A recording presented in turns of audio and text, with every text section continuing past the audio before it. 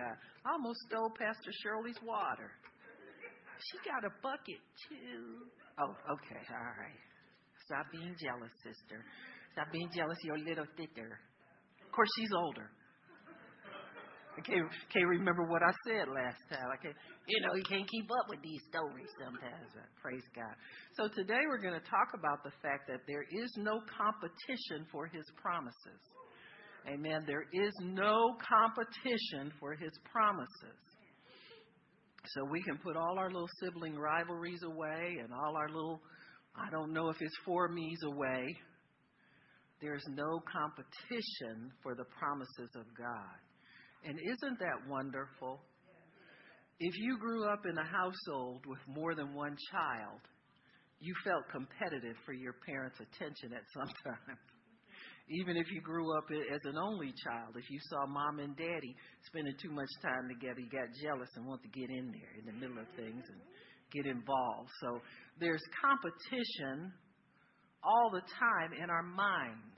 And you got to know it exists, first of all, in your mind. It's difficult to get the idea of competing and competitiveness out of our minds. And one reason I can tell you that I can verify and understand it straight off the bat. See, it's hard to get rid of that. Everybody, some people feel they're immune, to different feelings, but I've lived long enough to know they'll all hit you at some point. You ain't good. You understand? Well, you just in here like everybody else. Some people, when they say, oh, I'm not jealous. Oh, but you can be touched with jealousy. You just let the right thing get around you that you desire and see if your heart won't. Because we have human flesh. We are human beings. We're not, sprouting wings out of our backs and flying around. Nobody flew in here. Everybody came in a car or walked or something. But you know what I'm saying. So don't try to set yourself. See, that's pride. You're saying you have something to boast in outside of God. So you got to make up your mind, how you view yourself. But we can all be touched. Even Jesus was touched with the feelings of our weaknesses. You got me?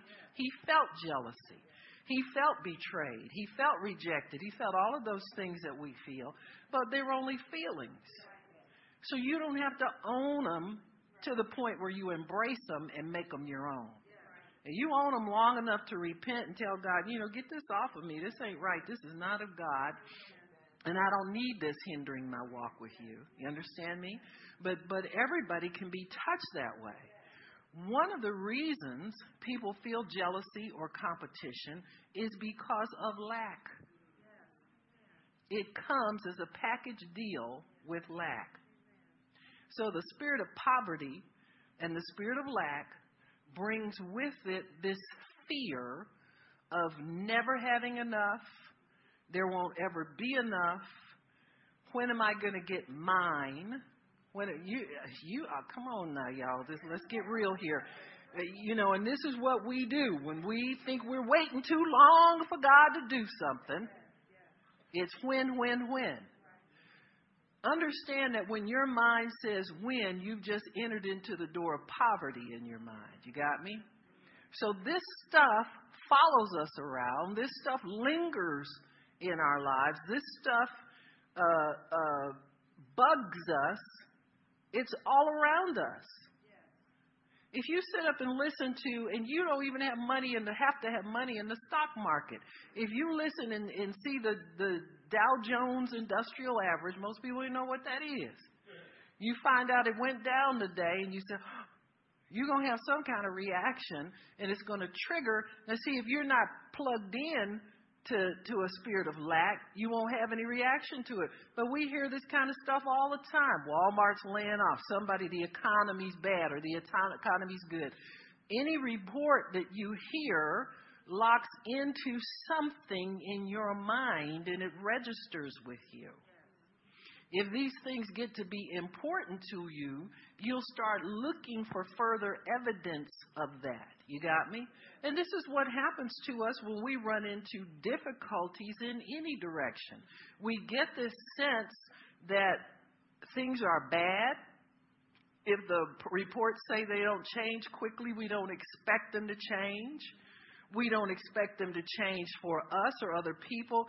This stuff eventually will get in your soul and start to determine how you make your plans, what you think, what you do, all of that kind of stuff. I see people now, this is something that I see that I think is totally ridiculous, especially if you believe God for stuff. Certain things you're just going to have.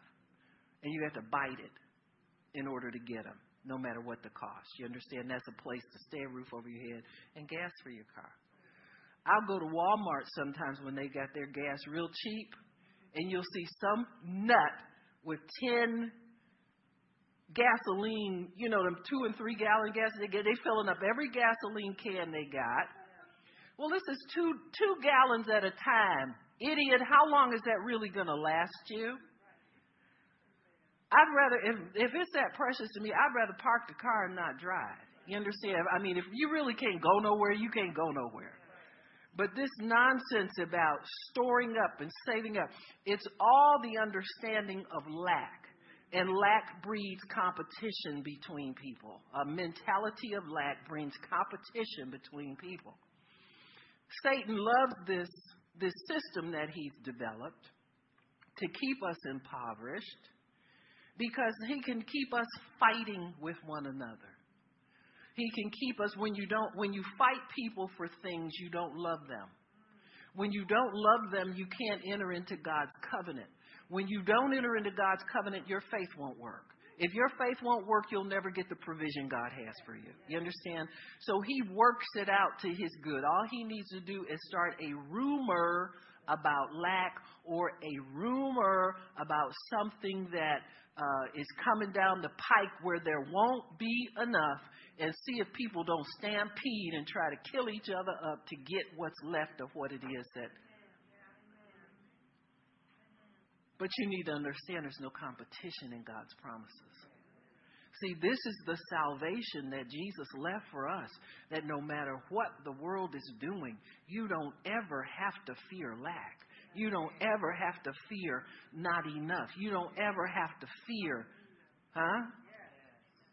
And this is something you fight and you may work on for a lot of years of your life. Don't get the impression, well, I don't think like that no more. You liar. Because our own behavior shows what we think. I can say I don't think that, but how come when I go to the grocery store, some of you have witnessed this. See, you don't think too much about it because you don't pay much attention to stuff. But if I see something on sale, I'll get like, OMG, they got 17 screwdrivers for a penny a piece. Let me get 1,700 of them. You understand what I'm saying? Just get it. And sometimes it's so bad when by the time I get home, I finally get to my right mind. And I'll say, like with whoever's driving me home, that like who was it last time? I think it was Howard. All the time, I said, "Hey, brother Dylan, can you use extra chicken?" I done went in Sam's and and that's part of. You see what I'm saying? Now I'm working on it. The great thing is that most people can be blessed by my craziness. So, if you're in the overflow room at the time, but try living with somebody who buys 8 pounds of sliced turkey at one time. You understand what I'm saying? I mean, come on now. We having turkey again? Yes, guess what we're having? We're having turkey a la whatever, a la cardboard. You know what I'm saying? But see, this is part of me fighting. When I get it under control, I'll learn how to buy just enough. You understand what I'm saying? Without that fear involved in it. But the point it is now, God's graced me to be able to clean it up by being able to bless somebody else with it. You know what I'm saying? That kind of stuff. And I like blessing people. I don't ever want to think y'all to think you got to cart me around and I don't appreciate it. So that's part of the plan of God too. But it starts with me, because I'm telling you, I ain't leaving it in the supermarket. If my eyeballs see it, and I think I ain't leaving it there. I'm gonna find And then, I come out, I say, I'm going to stop by the store. And I come up with 10 bags. And they go,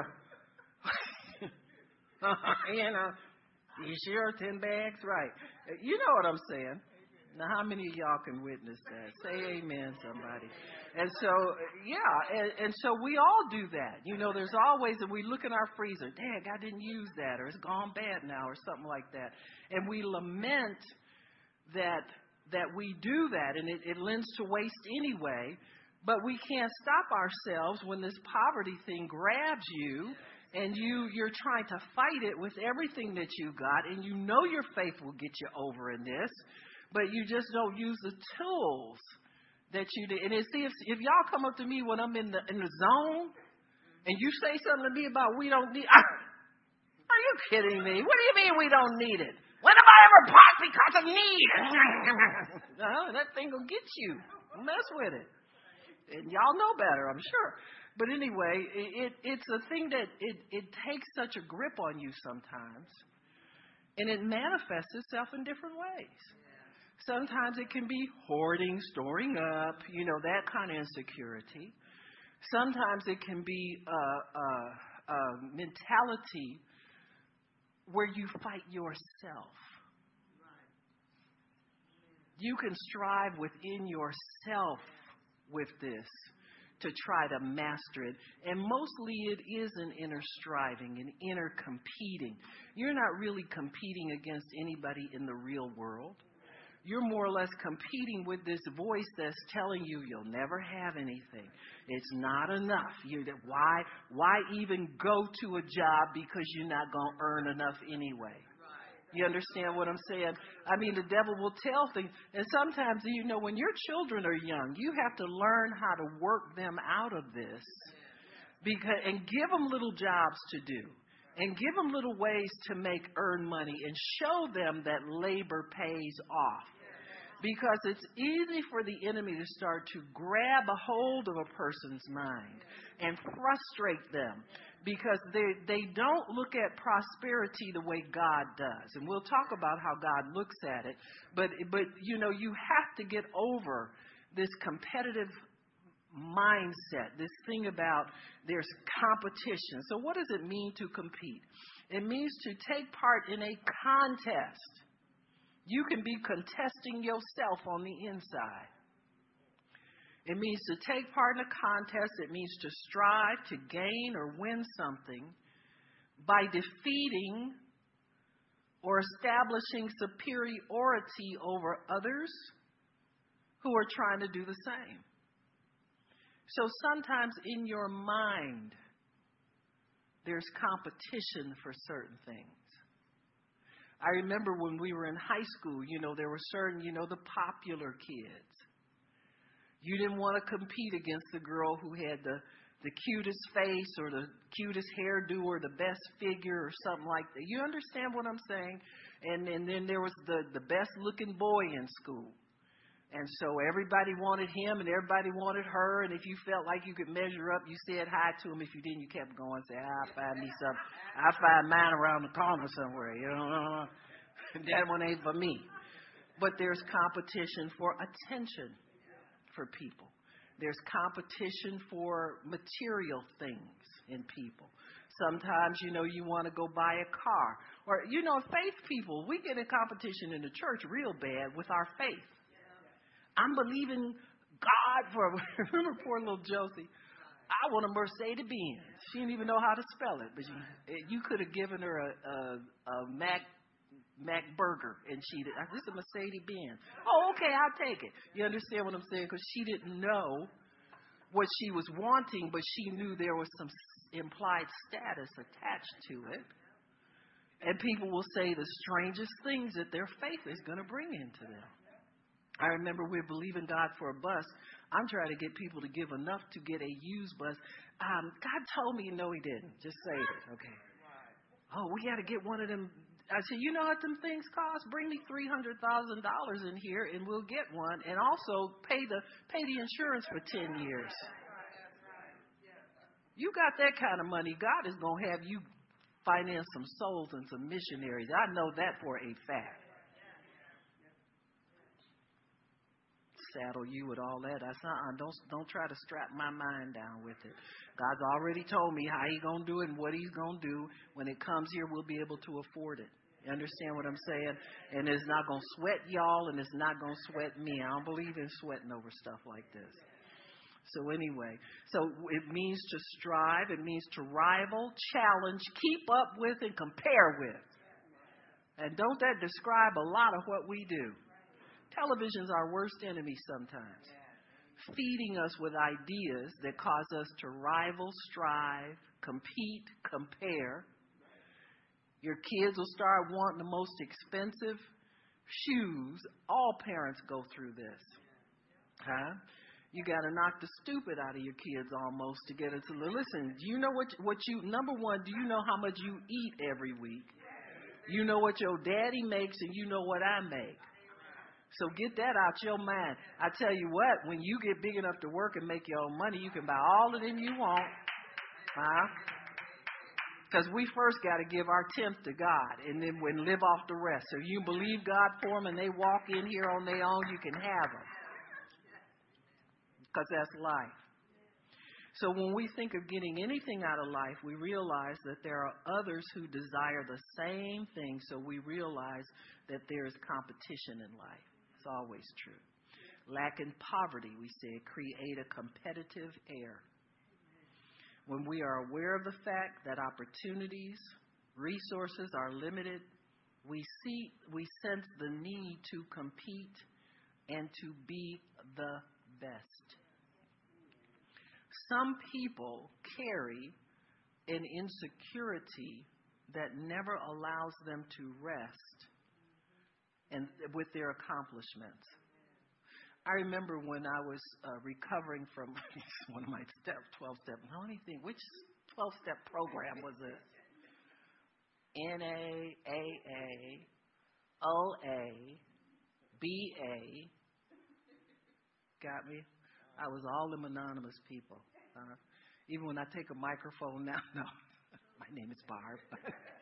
I'm an alcoholic. You know, that kind of stuff. But they would tell you, they said many times people like us, I always included themselves, they said they are depressed and anxious because they don't take the time to what they call endorse yourself. So what they would do is that if you gave yourself some challenges and everybody had them, your challenge might have been getting out to bed under 5 minutes. You know, like first one leg, let it stay over there, and then pull it back in till you decide you're gonna put it out there and let it stay. Then leg number 2, you know, that takes half a morning for some people. And so they said, when you do anything toward your goal, endorse yourself. Just tell yourself you did good. And see, to people who are grown that think they know everything, that sounds stupid. But how about encouraging yourself in the Lord? Don't we do that in that scriptural? And so it was remarkable how much of their tactics were taken from Scripture, and that's why they worked. So they just called them by different things. And so I find that many times people who are competitive, dissatisfied, insecure, don't ever do that one little step that makes all the difference in the world. Because if you can tell yourself see, everybody wants to be what we call affirmed. You want to know you're okay. We gravitate toward people who tell us we're okay or make us feel like we're okay. So we all want it and we all need it. That's how it's a type of love. And we all get nurtured by that spirit of love. That's why God commands we do it. Or you won't survive, you won't live, you won't make it if you don't get this. And so when we understand how love is released, how it's received, and what it does to a human soul, we'll be more inclined to seek love, employ love in our lives, and less inclined to want to beat the competition. Because if that competitive thing lives in your head, you'll never beat it. It's going to always be with you. It's going to be with you everywhere that you go. I've seen churches, pastors pit groups of people in churches against one another, thinking they're encouraging people to do something. Well, the so-and-so auxiliary raised so much money, and somebody, y'all got to, you fight each other, which is wrong. You don't release that on God's people. And if the pastor had any faith, he'd know better. You don't need to make people compete in order to pay your bills in the church. You got to use your faith and teach people how to give and the rewards of giving. That's how it's done. It's done through love, not done through competition. So lack and poverty and we can have a poverty of soul where your soul never tells itself it's okay. Your soul never tells you you're all right. Your soul never tells you that you're a blessing or that you're a treasure to God and to the people around you. Your soul never tells you that. So you go through life looking for ways to validate yourself, and you wind up in a competition against yourself. I was always insecure about money. That's why I stayed in school all the time. I got degrees to do pretty much anything in certificates and papers and stuff. I had them before I was 25 years old. Huh? I am a managing cosmetologist. Diane, where's she at? Always bragging about. I said, what you managing? Huh? Get some money in here, manager. All that. Send me some tithe money. You understand what I'm saying? But and I was a nursing professor in a college. Huh? Done all kind of stuff. Why? I never thought I was going to make enough money to be satisfied because I grew up poor and I resented it. And God had to help me work the resentment out of my life. I said God had to help me work the resentment out of my life to get some peace. You can't carry that stuff around into your saved life. It'll drive you crazy. It drove me crazy. All I thought about was how soon can I get something so that I can get this. And I didn't know I was trying to get something, an attitude out of me. I thought it was real. I thought it was real that I'd never have enough of anything. I thought it was real that I'd never be content until I made a certain amount of money. I thought it was real that I didn't, life wasn't worth living unless you had certain things. Because I grew up that way. And so, and you can be in a house with somebody and grow up in the same household but have totally different outlooks about those things. Everybody don't have to be deranged and crazy. But it drove me crazy, because I let it, And so you have to get to the point where you know what your life, the value of your life, and you quit striving against your own soul for mastery of things. We put it on other people. I had people tell me from the time I was small, you better get a good education or you're not going to make nothing out of yourself. Because they lacked education, they thought that was the key to everything.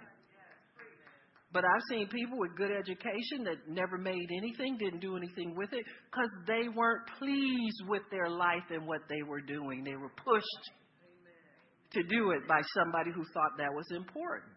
You got to watch. You got to be careful what you put on other people. You understand what I'm saying? Sometimes you need to let just people be happy.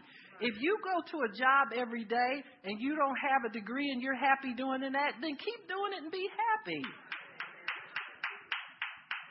And what a college education gets you now is they definitely hold off and save your money and see if you can find something you really like to do before you invest that kind of money in it. It's horrible what it costs.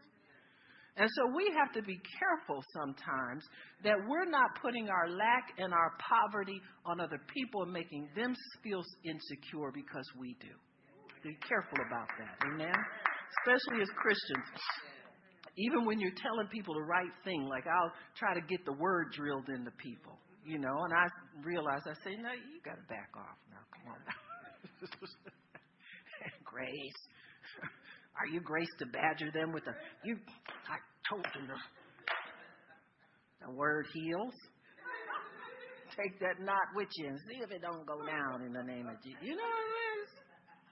Just anything. It's like, can I take your brain off and put this in there, please? You understand what I'm saying? And the same for myself. I get mad at myself. How am I doing this over again? So we have to be careful. You know, sometimes we mean well. And we feel like that's important, but it may not be important to that person you're talking to. And it creates more problems for them. Life in the natural demands that we be motivated to excel and to make progress. And we're always aware that there are others who desire what we desire, and that there may not be enough for everybody. So that is a fact in natural living.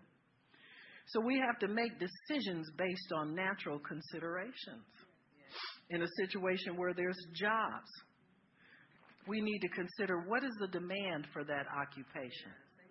Like, how many jobs will there be for that in my lifetime? Because if you're choosing a career for the rest of your life, you've got to know what the potential for that is where you stand right now. Now, there are some people that we call visionary people. Say like the computer geeks that were running around in the 60s and 70s. Some of them were visionaries. As Henry Ford was a visionary. He envisioned everybody owning a car and being able to drive well. Well, of course you're going to invest in that because you know you can sell one to everybody. So there are visionary people, but then there are some of us who don't have vision, and we go by what the report says. And so we have to be sure that our future is secure. Well, how are you going to do that in the natural? You can't do it. You have no means in the natural to know what the economy is going to be like, what your occupation is going to be like 10 years from now, 30, 20, whatever, till you retire. And so we have to have, as believers, we have to have something else in us motivating us and driving us forward that doesn't depend on the natural. Doesn't depend on the natural. You need to also know what qualifications are necessary for your job. Some people can, in their insecurity, I would say would mess around and get overqualified. We need an insurance degree. Got one master's, let me get another one just in case. There are many, many people around like, well, I got to have a doctorate because then I can do so and so, you know. So that's the natural flow. Will I have this job for a long time, or will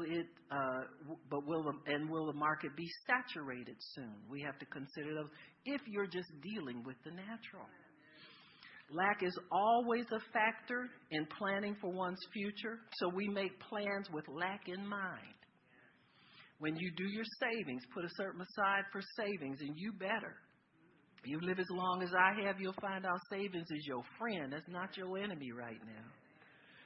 How long will that job last? Will it pay enough for me to live? Are there opportunities for growth in that job? All of those things we make plans on, and it's based on lack. If you think about it, it's not based on faith. It's based on the eventuality that something will go wrong with it, and we got to be prepared for that future. Poverty mentality, if we abide in that, and this is something that's peculiar about the poverty mentality. If you go into, say, your career or your work situation, and you don't deal with the lack mentality, you don't deal with, when I say don't deal with it, you don't recognize that it's driving you. First of all, you got to recognize it. Any good psychiatrist will tell you if you can identify your problem, that's 90% of getting well. A lot of people go in and get therapy and they never understand what it is that's bugging them. See, your God will give you clarity on those things. We know what's bugging us is we don't line up with the Word. See, it's real simple with us. And so when we correct that and you line up with the world, everything's wonderful again. Amen. And so when you're dealing with poverty, poverty easily gives itself over to discouragement. A lack mentality will easily give itself over to discouragement. For instance, You work a job. Say there's what we call our dream house, Nightmare. See, if you don't do it right, it can be a nightmare. Got me? You can dream, and there's a season when it's time to step into that dream, but if you step into it prematurely, it'll be a nightmare. And you don't know that until you get with God. Y'all, none of this is going to leave you, and we'll get to that, until you understand what God has for you, and you can beat and master this stupid stuff. But a poverty mentality, if you feel frustrated because of where you begin, then the word says, do not despise the day of small things. And God's giving you a key to success there. If you despise the day of small things, despise means you hate it so much you'd rather quit than press through it to get to where you need to go. See, when you despise a day, listen, preachers leave churches this size because they fear it's not worth it. And if they don't get it a certain level, they'll swear God's not with you. There are people I know that we support and giving money to. They'll come in here and say, oh, this all you got? And turn their noses up and go the other way. And they'll go around and say we shouldn't even have, it's not worth messing with. I don't see why God don't bless them bigger than what they are and blah this and blah that. Well, that's in your world. But in God's world, He considers all the sheep important. I don't care if you got but 2 of them sitting up around your dining room table. Everybody's important to God. They wind up falling anyways because their heads ain't all right. They're a little screwed up anyway. But see, if you despise the day, and this is what they don't understand, that God has to minister to small and large. And you can be faithful over a few and remain small. I found that out. Because I racked my brain. I said, God, am I not being faithful? And I finally gave it up. I said, you know what? I'm just going to go and preach to whoever shows up. And just be the best witness I can be. And just live for you, God. And, do what I need to do. And let's just keep going on with this. Many people judge whether you're serving God by your size. They call us a cult. Something wrong with them people. They just sit up and listen to her all the time. Well, they're supposed to listen to the word. See, preachers like large crowds that fidget because then they don't have to prepare much. You can go in and tell them anything and they'll be hooping and hollering and go sweat and go home and the same, come back in with some more. They're looking at the offerings. Let's have this number of services every week and we can get this much money in. You on the internet, wise up. If you believe something other than that, you better get smart. Amen. But poverty tends to lend itself to discouragement and doubt. And that's why they abandon small congregations. Because they look at empty seats. Don't look at the empty ones. You ain't preaching to nothing there. Look at the full ones and start preaching to the ones who are there, not to the ones who are missing. See? You can't preach to something that ain't there. And so we understand that. So when we have small beginnings, a day of small things is so important to. This is why people have abortions. Because they despise that baby that's growing because it's small and helpless and can't do anything.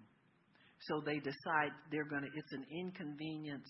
They develop a resentment or despise it, don't like it, don't want to nurture it, don't want to care for it. And it's easy to get rid of it because it's small and inconvenient. Same thing with anything that's small. That's why God said, I put within every individual seed that reproduces after its own kind. If people recognize you're killing your own kind when you do that, you're killing yourself. You're killing your own image. And to be honest with you, I know that part of an individual dies when they have an abortion. They've been deceived into thinking it's nothing. It's a piece of blob of tissue that's, it's not even human. It's not. They'll even tell you that. And that's so wrong. People have been robbed of their humanity that way. But God can restore that. He can restore that. He can restore anything. He'll restore the good you feel about yourself. He'll restore your self-image that you think has been destroyed totally because of something you did wrong. But you got to get with God to get his restoration. So a poverty mentality will tend to bring doubt and discouragement. That's why God redeemed us from the curse of poverty. Now, what does it mean to be redeemed? It means now to walk in a newness of mind where provision, work, employment, success, you walk in a different mindset where those things are concerned. Most Christians are still walking in a worldly mindset. When you say the word success, and it triggers something carnal in most people, especially in Christians too. You know, we're not immune. To me, success may mean I feel like getting up tomorrow if I didn't feel like getting up the day before. You understand what I'm saying? It's different things for different people. But there's no reason to turn carnal when it's success. See, when you say success to some people, if they don't have anything, they think it's having everything at one time. And that's not God's way. See, it'll disappoint you real quick if you think blowing up. See, that's a phenomenon we see in the world today because the devil is the master of deception. He'll cause people, all of a sudden, you'll see somebody went viral. Everybody wants to go viral on YouTube. And now everybody's seeing that, and you're all popular all of a sudden. But tomorrow, he'll pull that out from under you and give it to the next person because he's broke himself, and he don't have a lot of stuff to pass around to people. So he's used the internet and all these viral things to make people think they're all important. And then all of a sudden, after about a week or so, nobody knows who they are.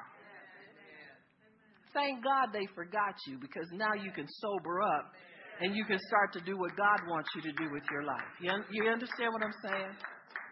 So poverty in itself, you know, people can get defeated before they even get started good if they despise the day of small things. And see, if you're the kind of person that carries that mentality with you, every time you attempt to get started on something, the devil will tell you, this ain't good enough for you. This ain't right for you. You ought to be doing so-and-so. You ought to be doing such and such. And make you discontented at the level that you are.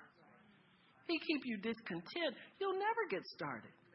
Because to me, the first step, if you say you don't have a poverty mentality, the first step improving that is to set your hand to something. You understand what I'm saying? If you ain't broke in your mind and thinking poverty all the time, you are working. You got a job all the time. In fact, you got 2, 3, and 4.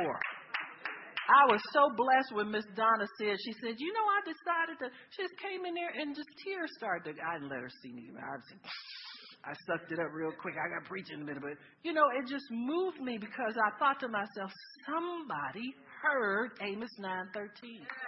Somebody finally heard it and understands it and is about to move on it. And I told her, I said, Miss Donna, you know what? I said, you're banking for your kids, your grandkids. I said, all your generation, you can claim their salvation. And I thought about it. I said, you know, I was speaking to somebody. And I told her, I said, I was speaking to somebody in our age generation. I said, and they were talking about something, and my mind went to Amos 9:13 and how they have been faithful sowing, you know, and that kind of stuff. And I thought, none of their children are saved. They don't need to pull back on their giving. They need to increase and give more if they can. You understand what I'm saying? How your grandkids going to get into the kingdom if you don't store up treasures in heaven for them? You understand what I'm saying? And it's real. See, this is very real. How are your loved ones going to get saved? You've got to be consistent in this thing. You've got to be faithful. Anybody can do anything for a minute. Huh? I'd probably walk on Lake Erie for at least a couple seconds. Probably get out there and do it. But you know what? I sink rapidly. I got a little anchor on me. Whatever. You know what I'm saying. Yeah, I started thinking about I shouldn't have had that burger yesterday. You know what I'm saying? And it's down. I'm done for the end. Jesus, save me. Lord, save me. But that's the first step in beating a poverty mentality is to work. Why? The Bible says everything you set your hand, not your mind and not your wishing, but what you set your hand to will prosper. So you're living in a poverty mentality if you don't work. You are, because you don't really understand that just setting your hand to something will cause you to prosper if you continue with it long enough. Our problem as believers, we like to quit too fast, man. We think we believe more in magic than we have faith. Because faith does not operate like that. You do it for a little bit and then go look at it and see what it did. You don't do that when you're a faith person. A faith person is sold out to the system. We're sold out to God's system. Discouragement and doubt. Always having your mind set in some fantasy regulation. Let me fantasize about this.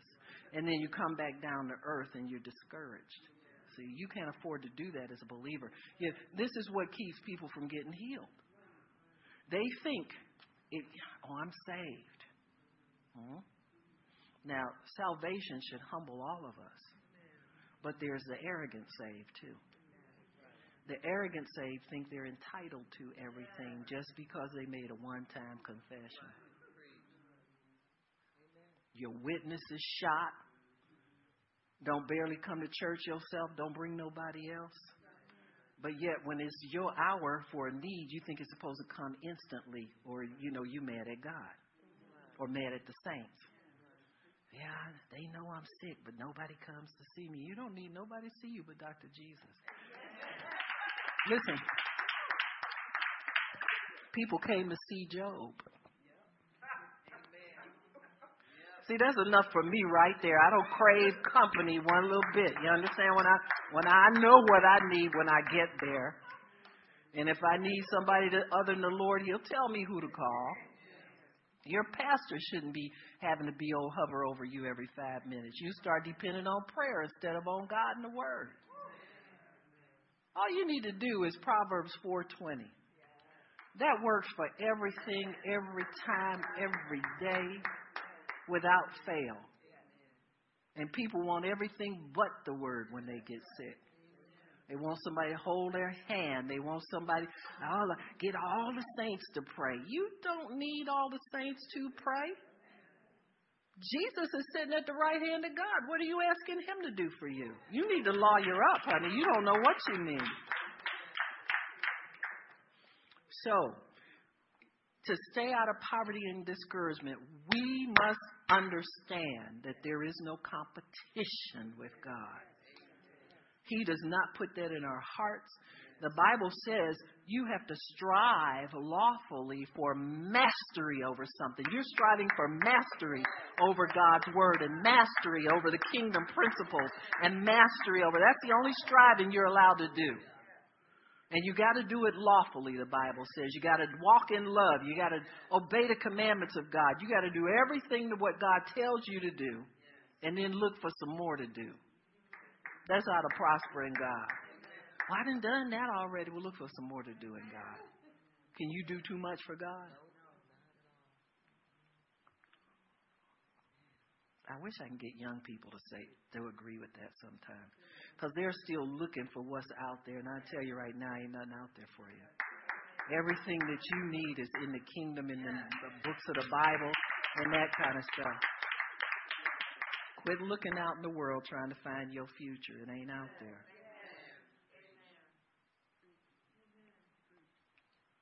God promises us what we need. There's no competition in a promise. But saints will make it a competition anyway. They'll come up to you and say, how you doing? Praise the Lord. Blessed and highly favored. And you want to argue with them. You do. I know I do. I'm blessed and highly favored. If you're so blessed and highly favored, why are you a cashier at Walmart? I mean, I'm not saying you can't be. But them always the people that'll tell you that, and they tell it to you in a defensive, like they hiding something from you. See, if I'm a cashier at Walmart, I do go there in Jesus' name. You understand what I'm saying? Because that ain't who I am anyway. That's just what I do. But when I say you ask me how I'm doing, I might not say spit out blessed and highly like a little robot. Everybody, blessed and highly favored. Don't you ask me why I'm doing. Bunch of devils in there and telling you all this religious stuff. Don't you ask me what that means. Don't you say nothing to me. Get away from me. Witness shot all over the place. Shoot your witness with a shotgun, man, with that kind of stuff. So, excuse me, what is a promise? Promise is a declaration or assurance that one will do a particular thing or that a particular thing will happen. So you have an assurance. If God puts something on your heart to do with your life, it'll happen. Because he promised it to you. Huh? It's up to you to believe it. Well, Pastor Barb, every time I get a job, it's just doing menial things. Well, he's promised you to be successful at it. I tell you what we don't do. We don't continue with it until that voice quits bugging you that it's not good enough for you. We let the voice win every time. Oh, okay. Well, you don't have to agree with me. I know it's the truth. See, that voice bugged me about ministry for the longest time till I realized what I was supposed to do. I told the Lord, I said, you know what? The really great ones are more famous after they're dead than while they're alive. I said, I think I'm in that club. If I ain't, I'm going to join it right today. But from this day forward, I don't bug you anymore about numbers, finances. I'm just going to go by faith from day to day, feeding what flock God sends here. Amen. Sometimes I get mad at y'all because you don't bring people. But when you bring people, make sure you get here on time. So you don't get them scared.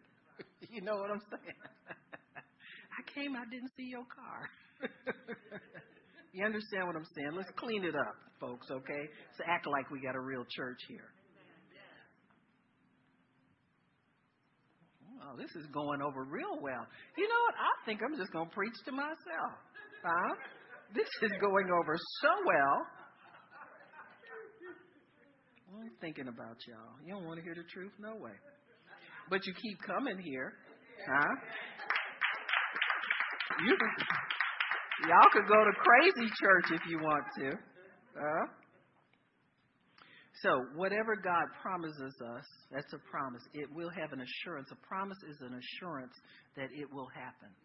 A particular thing will happen. Not just you're blessed or you live a blessed life, but show me something in particular that you have. Like I would love to say to some of them blessed and highly favored people, what way? What's God done for you lately? What you mean? I thought we could share a little bit, sister to sister, whatever. God always promises us what we need. Need. N-E-E-D. He takes care of needs first. Why? He's a prosperity God. If you don't get what you need first, you still have lack. And this is why we have so many dissatisfied, disgruntled, discouraged saints, because they never look at what did I need and did God take care of that. We look at what we don't have that we think we deserve, and we're going to be mad until we get it. Huh? It's true. You see people start straggling in late. They don't care about. You understand? Something wrong between them and God. I'm just telling y'all the truth. I don't care if you like it or not. I don't care if you're late all the time and it's hitting you or it don't hit you. Some of you done got so numb to it you don't even think about it anymore. But I'm telling you, you're going to wish when your day of need comes that you were there on time, because the devil's going to bug you about that very thing. See, I'm telling you up front, you need to show God more respect for his house and that he sets a table for you twice a week. You need to show more respect for that. Because in your time of need, your mind is going to wonder, did I do this? Did I give enough? No, don't even ask that question, because you know that ain't. You don't qualify there. Most people don't. But your mind is going to take you through your activities, because deep down, we know obedience is what God is looking for to bless us. And you get to where you're not blessed, you can zero in on your own fault right then and right there.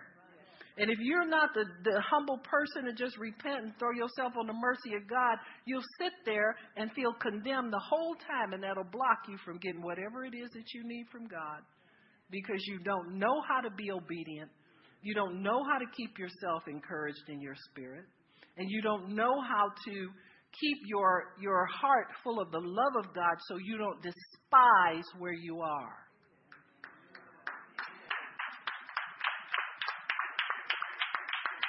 Everybody in here ought to be thankful every day for something. And quit thinking about what you don't have. It's a trick of the devil. You'll never get it being dissatisfied with God. I can tell you right now, you're going to have to get happy right where you are in order to get more from God. Because he doesn't give to people who aren't faithful. He doesn't give to you because you pout. Are you kidding me? My mama wouldn't give me what I asked for if I pouted. And I know God's not going to give it to me. Huh? She looked at me and said, well, you can do that if you want. You're going to be a long time getting it. And she meant it, too. Reward nobody. Then put you in the witchcraft. You think because you get in a bad mood, you can make somebody do something? Are you kidding me? The oldest trick in the book. So a promise is a declaration or assurance that one will do a particular thing, or that a particular thing will happen. God can promise you a job, career, family, spouse. He can promise you people. We believe God for people all the time. People are the hardest things for us to convince. Huh? Listen, I tried. No, you know what I mean. You try and convince somebody to do something. You have a hard job on your hands. But God can convince people to do anything he wants them to do. Anything. Huh? God can tell somebody you barely know that you're the person they're supposed to marry. That really blessed me. A little Russian couple, we went over to one of their meetings, and I saw the young girl, and I knew she was single the last time we saw her. And she was sitting there, had a man sitting right next to him, just all cozied up. I said, oh, God, man. And so I remember they had a wedding like the last couple of months or so. And so I was asking the husband, I said, well, what happened with you two? He said, we were out witnessing together and serving God, and I wasn't thinking about a wife or anything. He said, and one day I just looked at her different. See, God reveals. He's a God of revelation. He's not a God of manipulation. He's a God of revelation. When somebody asks you to marry him, you don't want him to be manipulated into it.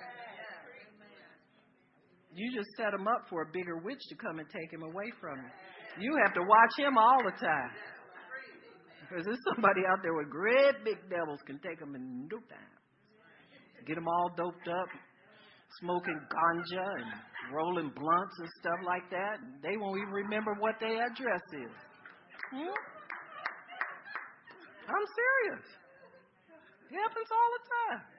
Voice of 7 women calling to one man. Huh? He only had 2. He could have 5 more according to witchcraft principles. Check it. So it's that assurance. God can promise you anything, anybody. He can promise you children. He can promise you grandchildren. He can promise you long life. He can promise you everything that the world tells you can't have. Huh? And he'll give it to you because he's able to keep his promise to us. He does not consider lack He doesn't consider the natural, and he does not consider resources of what's down here on the earth. He makes his promises to us before the foundation of the earth. So anything you're expecting, God, and don't ever put away your expectation. The Bible says don't cast away your confidence. That is your expectation for good. That's what confidence is. Don't throw it away. Why does the Bible tell you not to do it? Because they know you want to. People don't really just quit. They just get passive on it. You ever been there? You just numb walking through life, so to speak. Don't really care one way. Oh, I used to pray real hard for stuff and, don't do it anymore.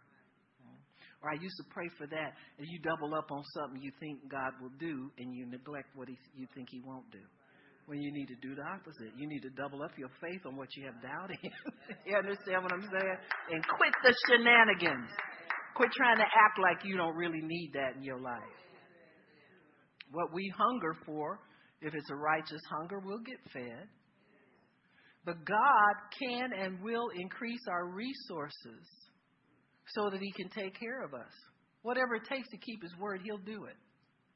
Well, God, they're laying off here and there. Don't worry about it. You want a job, he'll give you a job. But I tell you what, he's not going to make you president of a company day one. You're not ready. You're not ready. See, this is for those people who think they're supposed to be more than what they are in the day of small things. I don't know why I keep coming back to that. But somebody here needs to hear that. In the day of small things, you need to be faithful over small things. Just be faithful over small things. Treat it like a little helpless baby in your life. My career is small now. Let me treat it like a little helpless baby. Let me care for it. Let me give it more attention. Let me, instead of walk around haughty like you too good for that. You won't get very far. See, if you look 10 years down the road and you keep starting over again and you wonder what it is I'm going to tell you right now what it is. You despise starting small. You need to make up your mind one day, just like I did about this ministry. God, if it's small forever and if it gets smaller, I'm still going to preach. Don't I tell y'all if I got to preach in my mirror, I'm going to preach in my mirror. Y'all get crazy and want to go do something else or not crazy. You think you've graduated, keep moving, whatever it is. I will be preaching to myself. Huh? Because I got to have an audience. Look in my mirror. How am I looking? There's a lot of preachers do that. You see them preachers on YouTube? They ain't preaching to nobody. They preaching sitting up in their room somewhere. But they got to preach on them, and pretty soon God will give them an audience if they stay faithful, and it's God. I started in my mirror. I can finish there. What is our responsibility? To say yes. That's the only responsibility you have. Every promise of God, the Bible says, is yes and amen. How come I didn't write that down? Did I do 2 Corinthians? Oh, Lord. I forgot my scripture. Like I said a few minutes ago, y'all was sleeping, or you'd know I said it. Whatever. 2 Corinthians 1:20. For all the promises of God are in him. In him. In him. To be in Christ really means to be obedient to God's word. If you're studying the word, I can tell you an easy judge of being in him. You're studying the word, and that word starts to get inside of you. Jump up off the page, as we used to say. Or you get a witness in your spirit that word is for you. Then that you say yes to that. Don't let that pass by without it. God, show me some more. I say yes to that. That's mine. I know it's mine. And start meditating on it and understanding it and let it work on you on the inside. It's yes and amen in him by us. So you say yes to what God has already offered you. You don't have to make up anything. You don't have to create anything. All you have to do is say yes. And this is the hard part. Let God bring it to you. Now, the Bible's full of people that tried to go get it. Just keep doing what you do to please God, and you'll walk into your promise. Huh? A little Russian girl was ministering with, men and women out witnessing to people, passing out tracts. And one day God told this man, and she said, he asked her, he said after a while he prayed about it and it wouldn't leave him. A prayer that won't leave you. See, it's becoming a part of you now. See, you offer it back to God. God, if this isn't for me, I don't want to waste my time investing in the wrong thing. And so he said one day he got up the courage to ask her. He said, has God been speaking to you about being my wife? She said, you mean you haven't prayed yet? Good Russian girl. You see what I'm saying? She'd been praying already. So she prayed, he prayed. They were married in no time. See, the thing you think is so far away from you can be that close if you'll continue to believe God. Put your feelers out for God. Don't jump at something because you're tired of waiting. Huh? I'm going to say it again. Don't jump at something because you're tired of waiting. You go from the frying pan into the fire. You think it's hot waiting. Wait till you get in the frying pan, get in the fire. So our responsibility is only to say yes. Yes, what? Yes, I believe. Amen. Yes, he can. Yes, he will do it for me. Yes, he has heard me. Yes, he has answered me. You say yes, that God has heard you and has answered you. And say yes to the fact that it'll come to pass regardless of what it looks like in the natural. Now, the devil will start to manipulate natural circumstances to wear you down and distract you. If you're a naturally minded person, my advice to you is to shut everything down, get in the Word, put the drapes down, turn your MP3 as loud as you can get it or whatever's playing the Word for as loud as you can get it until you get that in you.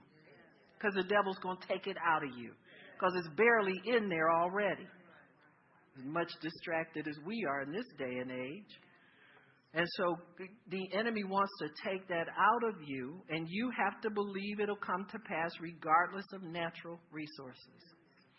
There was a testimony I heard about trying to think of the name of the brokerage house, but it's there now. Well, at the time it was Goldman Sachs is what it was, but they're defunct now. Somebody else bought them. It's a different name. But this guy was one of the originators, Goldman Sachs. And during the Depression, they lost almost everything. But he decided, he's a Jewish man, he decided that every day he would get a lunch from home in a little brown paper bag. He'd go to the office. He'd take his walk at lunchtime, sit in the park and eat his lunch and come back to the office. There was no business, but he kept that routine throughout several years of the Depression. And one day the phone rang, and it was somebody who wanted to invest. Well, he was there. It took him 2 years to get the call, but his faith never wavered. Every day he went to work like he always did, expecting that phone to ring. It didn't ring for a long time, but when it rang, he was there. And he built that to a multi-billion-dollar corporation that it was before 2008. You got me? Everybody got involved. Everybody was dirty in that deal. You got me? So we can't blame it on anybody. But that's how those companies survived the Depression. People refused to continue. Same thing with the couple that invented Monopoly. They decided to play a game that if we had money, what would we do with it? We'd buy property. And they created a board game. And somebody was interested in it. It's sold. They're selling Monopoly games now. That's taking care of their family for generations. Why? That kind of faith, it can move mountains, folks. That kind of faith can do anything because it's the God kind of faith. It puts in operation that which you desire. It puts action to what you say you want. It keeps working at it when there's nothing there. It keeps working at it when it's small. It doesn't let it fade and don't, reject it and hate it because it's small. It keeps working. And so faith that keeps working will always produce something. God's riches are in glory. That's why we don't have to compete for anything. There's no competition in God's promises. Amen? He creates what we need, and He creates what He needs to bless us. So really, when we believe God for the impossible, we're putting creativity into operation. This is how new industries get started. This is how new jobs get started. This is how new businesses are built. Because believers put a demand on God's riches and glory with their faith, and pretty soon you see it down here in the natural. So if your days are small, keep working at it. When God judges you faithful, He will bless the work of your hands, and you won't get it until He judges you faithful. You won't get it. He doesn't bless people that start and stop. And He doesn't bless people who let the devil stop them. You see the devil coming after your blessings, you went. You understand? You went. You know, when I fell off the top stair going into my house. Humpty Dumpty, I don't know, you know, it's a mighty great fall. You know? But I made up my mind. You got to have your mind made up. Listen, I don't have nobody. When I was married, my husband didn't feel sorry for me. He didn't let me sit around and mope. Huh? Well, if you get sick, what I'm going to do? I mean, a brother tell you that in a minute. You understand what I'm saying? We come from a long line of women that know how to function, and they know it. Your mama didn't whine, her mama didn't whine, and her mama didn't whine, so you ain't whining. You know better. You ain't going to start that stuff on me.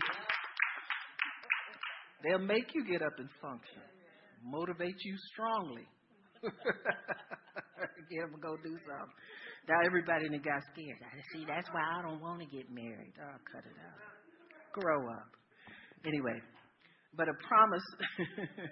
What was I saying anyway? Oh, I lost my train. Huh? Oh, yeah. I made up my mind. I wasn't going to miss the conference. Huh? I'm going. Huh? I don't care about that. First thing the devil said, what you going to do during healing school? I said, I'm going to lean on somebody. I said, or I might walk if I get mad enough at you. Huh? You know, they make you think that you have to be perfect before you can teach people something. Huh? I was glad we had that bus. It's me and Beetlejuice in the bus. Remember, Tony had lost all that weight. He was driving, and I was in there with a cane. What a happy pair. But we're going to healing school. We're going to conference. We ain't missing nothing. Huh? What a happy pair. So we limped. He skinnied in and I limped in, but we made it. You see what I'm saying?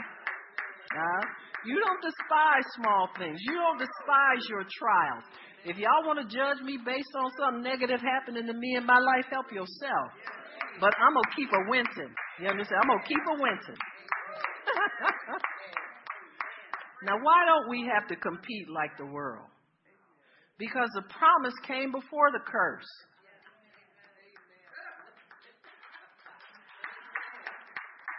Oh, really, devil? Really? You too late by so many years. Huh? Because I got this from God before you even showed up and did your little razzmatazz. Huh? And Jesus went to the cross to give it to me back again. Huh? Listen, don't you worry about losing anything. You understand me? Don't you worry about failing. Don't you worry about messing, because He will give it to you over and over and over again. God would rather give it to you and let you mess it up and Him come and fix it than to let the devil rob you of it. Huh? How do you ever learn to be faithful without making mistakes? Oh, I know you, perfect Christians. See, in your perfect Christian mentality, see, I can get so perfect, I don't ever make a mistake. That's mistake number one. You're perfected already. All you got to do is learn how to follow God. You think the devil can't distract you? All he got to do is come with your favorite so-and-so. And it don't have to be expensive. It can be cheap, baby, and we'll run off. Oh, look at that. I got to have that. Right. Promise came before the curse. So it trumps the curse every single time. Trump. Right. Trumps the curse every single time. Since the promise came before, then there's no competition. It was already given to you before Adam and Eve messed up and we inherited that. So we have a greater inheritance in God. The things of God are more ours than the things of the world are.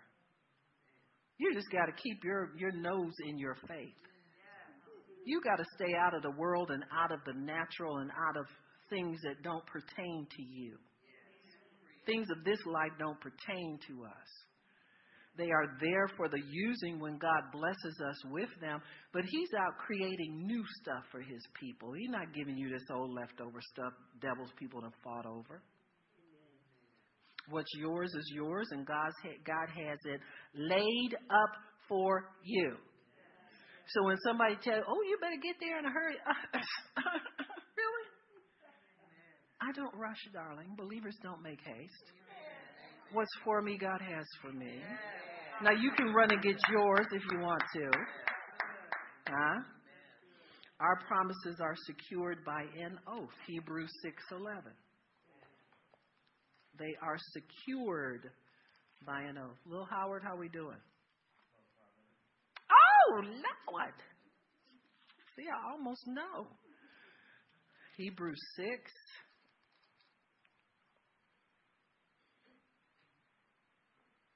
Oh, like I said, 6. I think it's 18. Verse 16, it says, 15, it's talking about Abraham. He says, so then, after he had patiently endured, what? Endured what? Waiting and delay, disappointment, discouragement, small things, wrong things. After he had patiently, patiently, not, God, you got to do it in 3 weeks or I'm done with you. Which is the mentality we keep about things. And you notice you never get it. And you keep crawling back to God. My advice is stay with him and don't get testy. Just find yourself a corner you can sit in and get comfortable with God. You understand me? And park it there until he gives you something to do. After he patiently endured, he obtained the promise. For men truly swear by the greater. God swears by himself because he's greatest. He is the greatest.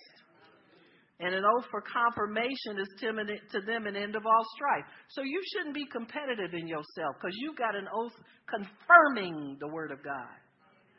See, the oath, the promise, anybody can do. But the oath confirms it.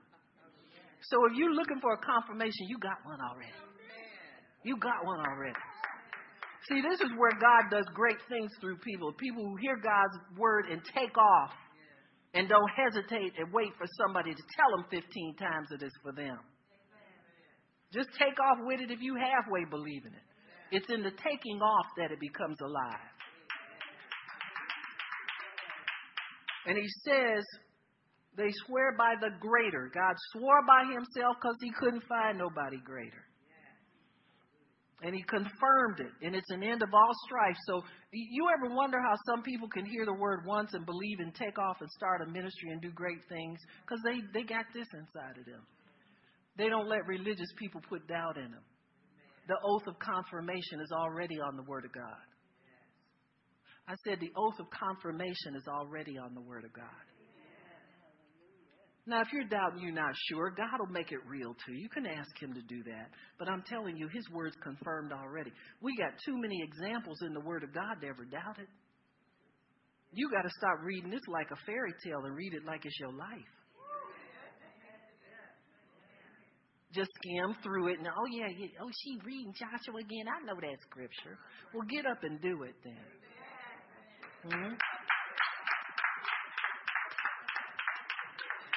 You don't know nothing till you get up and interact with it. I was married, but if I never interacted with my husband, it wasn't no real marriage.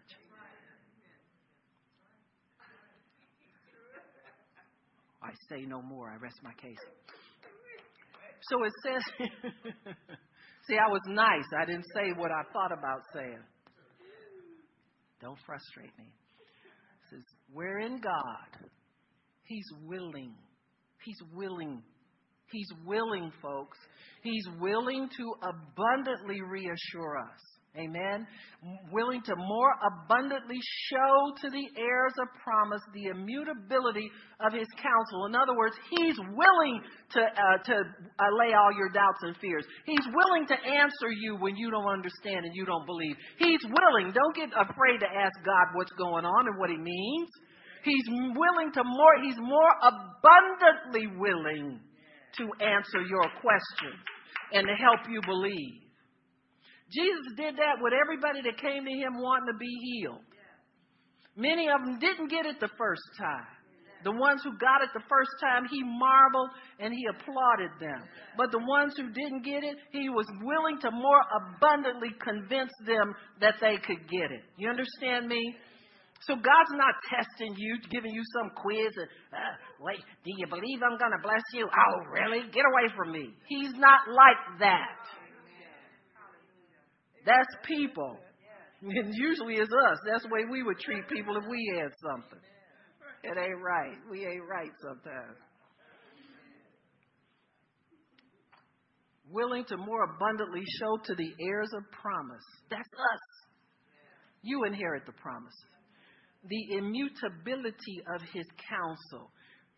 Immutability, it's fixed.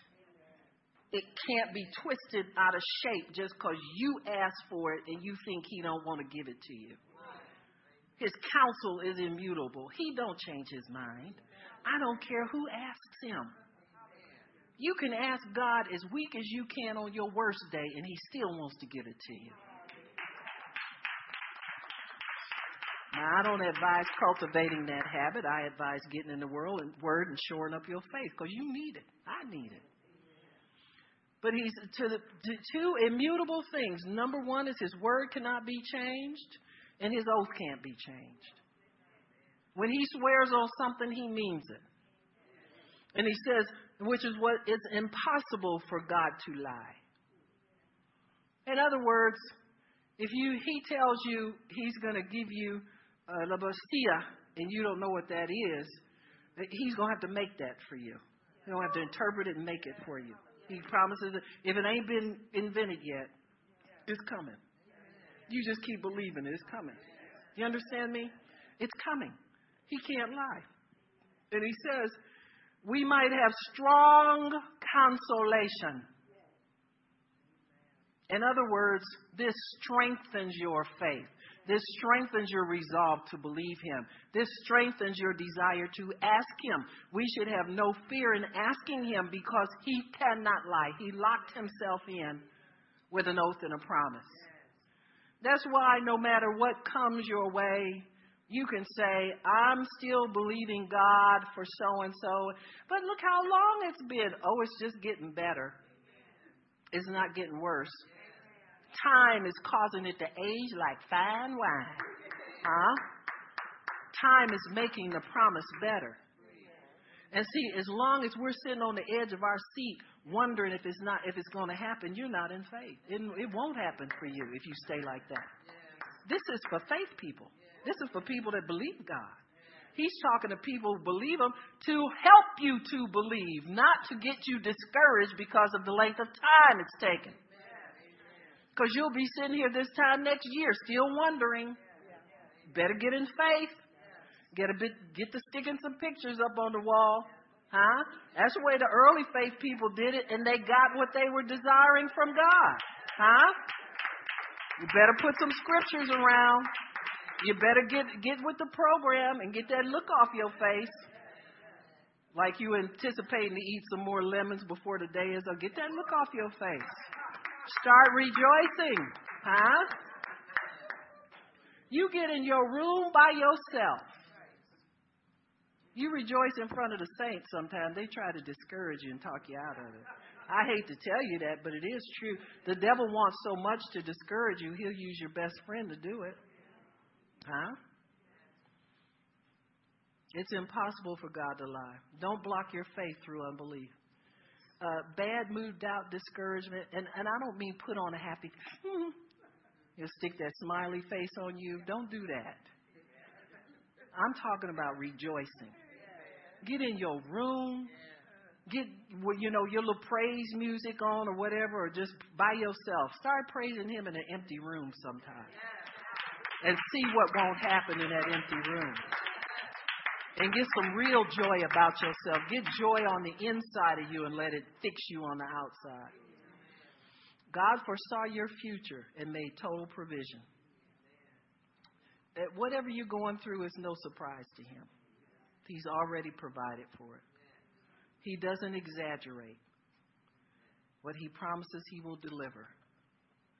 Whatever God tells you, that you believe, He will do it for you. He's not just jerking you around trying to get you to believe for the sun and the moon so He can disappoint you. That's the devil. That ain't God. That's the devil. And so when God promises you something, but you best better believe by the time you get it from Him, you'll be ready for it. He doesn't, I'm telling you, He does not give much to disgruntled people. He does not give much. Now you get enough you keep surviving, but you won't thrive and you won't live. You keep being mad because you don't have certain things. You keep being upset because where your life is. You keep letting the devil work you. God can work. You can sow and serve your way out of any bad situation. I've done it many times. Let me tell you where Christians make their mistake. When things start getting better, they quit sowing. Then they right back starting over again. Oh, I better get to doing this. Or they do it with an ungrateful heart. That you can say, God don't want that. He wants you to love Him and understand that He's given you this life just like it is right now where you are. Every place that you are right now is ordained by God. And He's looking at you to see what you will do with it, looking at His promises, looking at His ways, doing things His way. Most of us would get farther if we quit being insecure, nervous, and embarrassed about everything. If that's where you are, you need to work on that. In fact, if that's where you are, we're going to take care of that today. Because people have opportunities like never before. I've seen it over the years with Christians. We have opportunities, but when we get in the midst of God putting our hand to something, we wonder what we look like to people. We wonder, what are they going to look at me? People don't like working with me because I like excellence. And when they get around me, everybody gets nervous around me.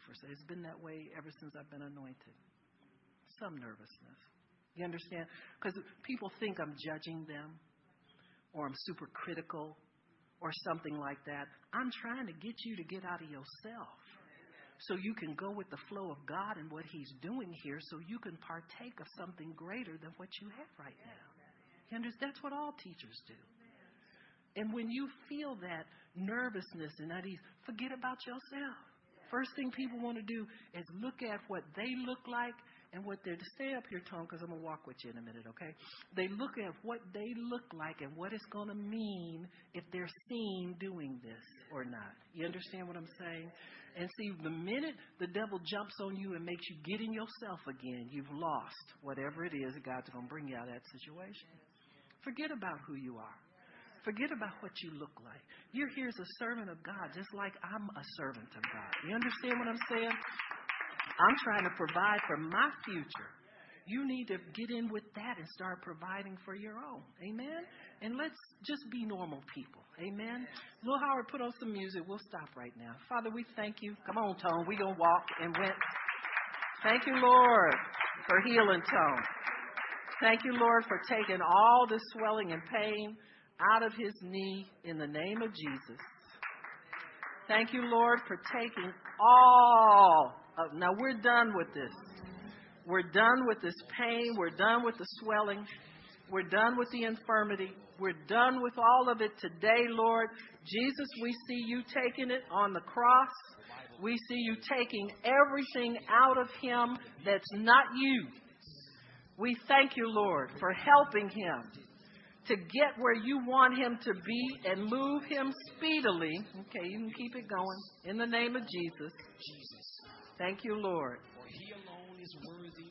Lift him up a little bit higher to where it used to be painful and let God do what he wants to do. Thank you, Jesus.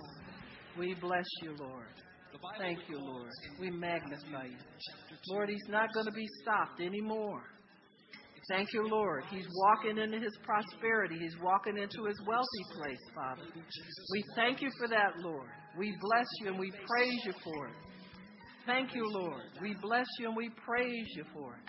Satan, I feel you trying to take that away from him. You can't do it. He is walking into his wealthy place. We thank you for it, Lord.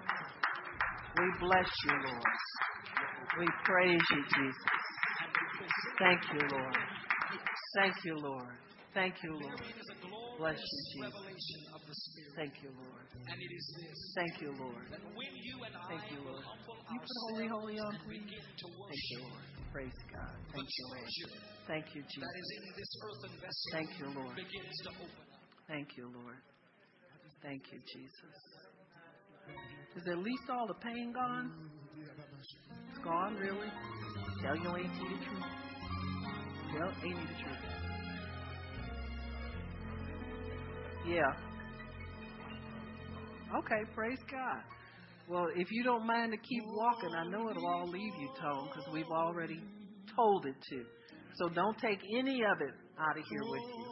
Thank you, Lord. Praise you, Jesus. Thank you, Lord. There you go. You can do it now. Thank you, Jesus. Don't put it off. You may run. You may run. There you go. See? Better than even this, right? Better now. Praise God. Don't let the devil jump on you and start reminding you of it later either. Just stay in a healed mentality. See, if we stay in a mentality of being healed, not trying to be healed, but being healed, we'll get it. Thank you, Lord. Thank you, Jesus. We'll stay up here because I'm going to get you to pray for people since God has got you filled with his power. Okay. Fear and insecurity about going forward with what God has for you. Come up here. Thank you, Jesus. Fear and insecurity.